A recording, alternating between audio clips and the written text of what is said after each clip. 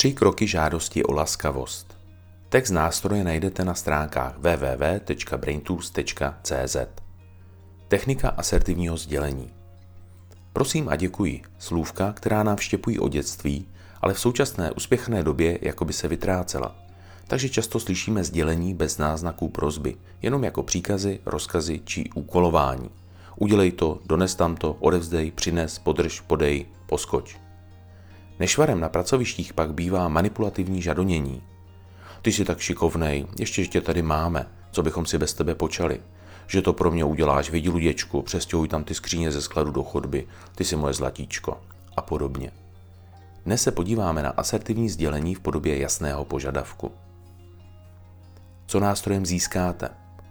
Náhled na rozdíl mezi úkolováním a žádostí o laskavost. Náhled na rozdíl mezi manipulativním a asertivním vyjádřením prosby. Návod, jak asertivně požádat o to, co skutečně potřebujete. Námět na zlepšení mezilidských vztahů doma i v práci. Jaké cíle si stanovit? Naučit se rozpoznávat, kdy byla použitá jasná prosba a kdy nikoliv. Prozkoumat, nakolik se změní atmosféra, kdy se lidé k sobě chovají asertivně, to je zdvořile a s respektem. Uvědomit si, nakolik využíváte asertivní formulaci žádosti.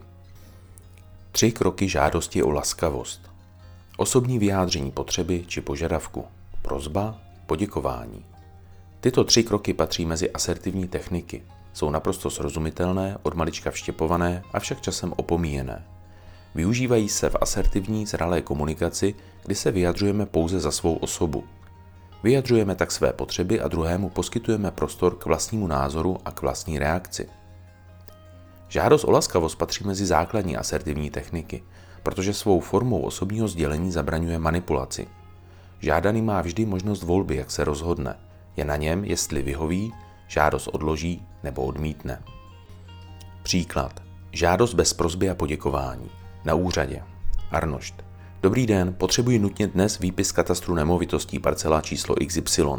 Úřednice. Máte kupní smlouvu k nemovitosti? Arnošt. Kde bych ji vzal? Chci si ji teprve koupit. Úřednice. Je mi líto, ale výpis mohu vydat pouze majiteli. Arnošt. Žádám vás, abyste mi výpis vydala, jinak mi znemožníte transakci. Úřednice. To mě mrzí, ale předpisy jsou předpisy.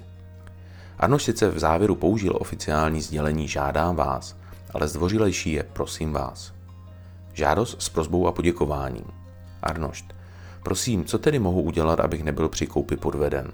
Úřednice. Kdyby šlo o mne, raději bych se obrátila na nějakou osvědčenou realitní kancelář. Ta takové služby zajišťuje a garantuje. Arnošt. Moc jste mě nepotěšila, ale za informaci vám děkuji. Manipulativní a ponižující forma. Vedoucí údržby Jana a elektrikář Ivan. Jana se dotýká Ivanova ramene. Ivánku, ty jsi takové moje zlatíčko, že mi skočíš vyložit ten náklad před budovou. Víš, hrozně to spěchá. Nevím, co bych si bez tebe počala. Stav se pak na kafíčko, jo? Jedná se o manipulativní a ponižující formu žádosti. Vedoucí takovým jednáním vystupuje ze své manažerské role a v podstatě zneužívá své pozice. Je také otázkou, jak tuto formu vnímá druhá strana. Velice často se stává, že se neumíme takovému jednání vymezit a bránit. Jak si ukážeme dále, výše uvedené jednání není nutné. Jak v této situaci, tak v řadě jiných stačí jednoduše formulovat prosbu. Asertivní forma ve 3 krocích. Jana. Ivane, prosím tě, je nutné okamžitě vyložit náklad před budovou. Vím, že to není tvoje práce, ale také tu není nikdo, kdo by to udělal a nemám jinou možnost. Prosím, pusťte do toho teď hned. Děkuji. Osobní žádost a odmítnutí. Lékařka Anna.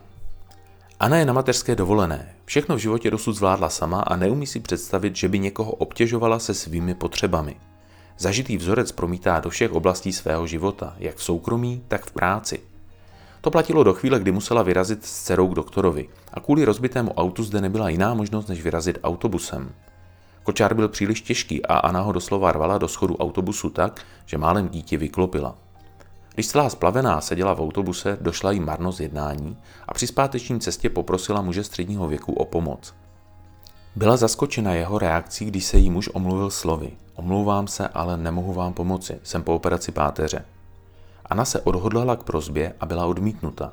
Tím se může naučený vzorec ještě více upevnit. Naštěstí bezprostředně přiskočil vedle dveří stojící důchodce a Aně s kočárkem pomohl. Anna se začala omlouvat slovy. Mrzí mě, že vás takto obtěžuji. Důchodce na to reagoval. Proč se omlouváte, mladá paní? Ještě můžu, tak proč bych nepomohl? A kdybych nemohl, tak vám to řeknu. Někdy pro změnu vzorce myšlení a chování stačí drobný impuls, jako tomu bylo v případě Anny. Shrnutí. Prosba o laskavost je jednou ze základních asertivních technik. Dává nám možnost obrátit se na druhé se svou žádostí a druzí mají volbu. Mohou zvážit, zda nám vyhoví či nikoliv. Na druhé se svými prosbami neobracíme z různých důvodů.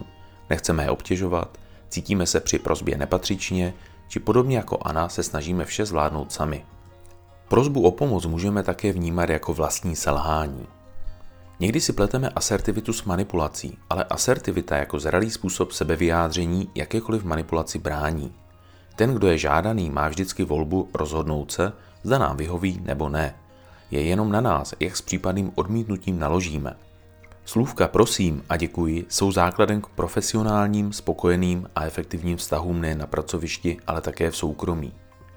Poslední informace se týká vztahu nadřízený-podřízený. I zde je vhodné manažerský pokyn formulovat jako prosbu. Zde podřízený nemůže volit, zda požadavek naplní. Pokud daná činnost spadá do jeho pracovní náplně, je k ní vyškolený, má všechny potřebné prostředky, časovou kapacitu a splnění nebrání nějaké jiné okolnosti, je jeho povinností pokyn splnit.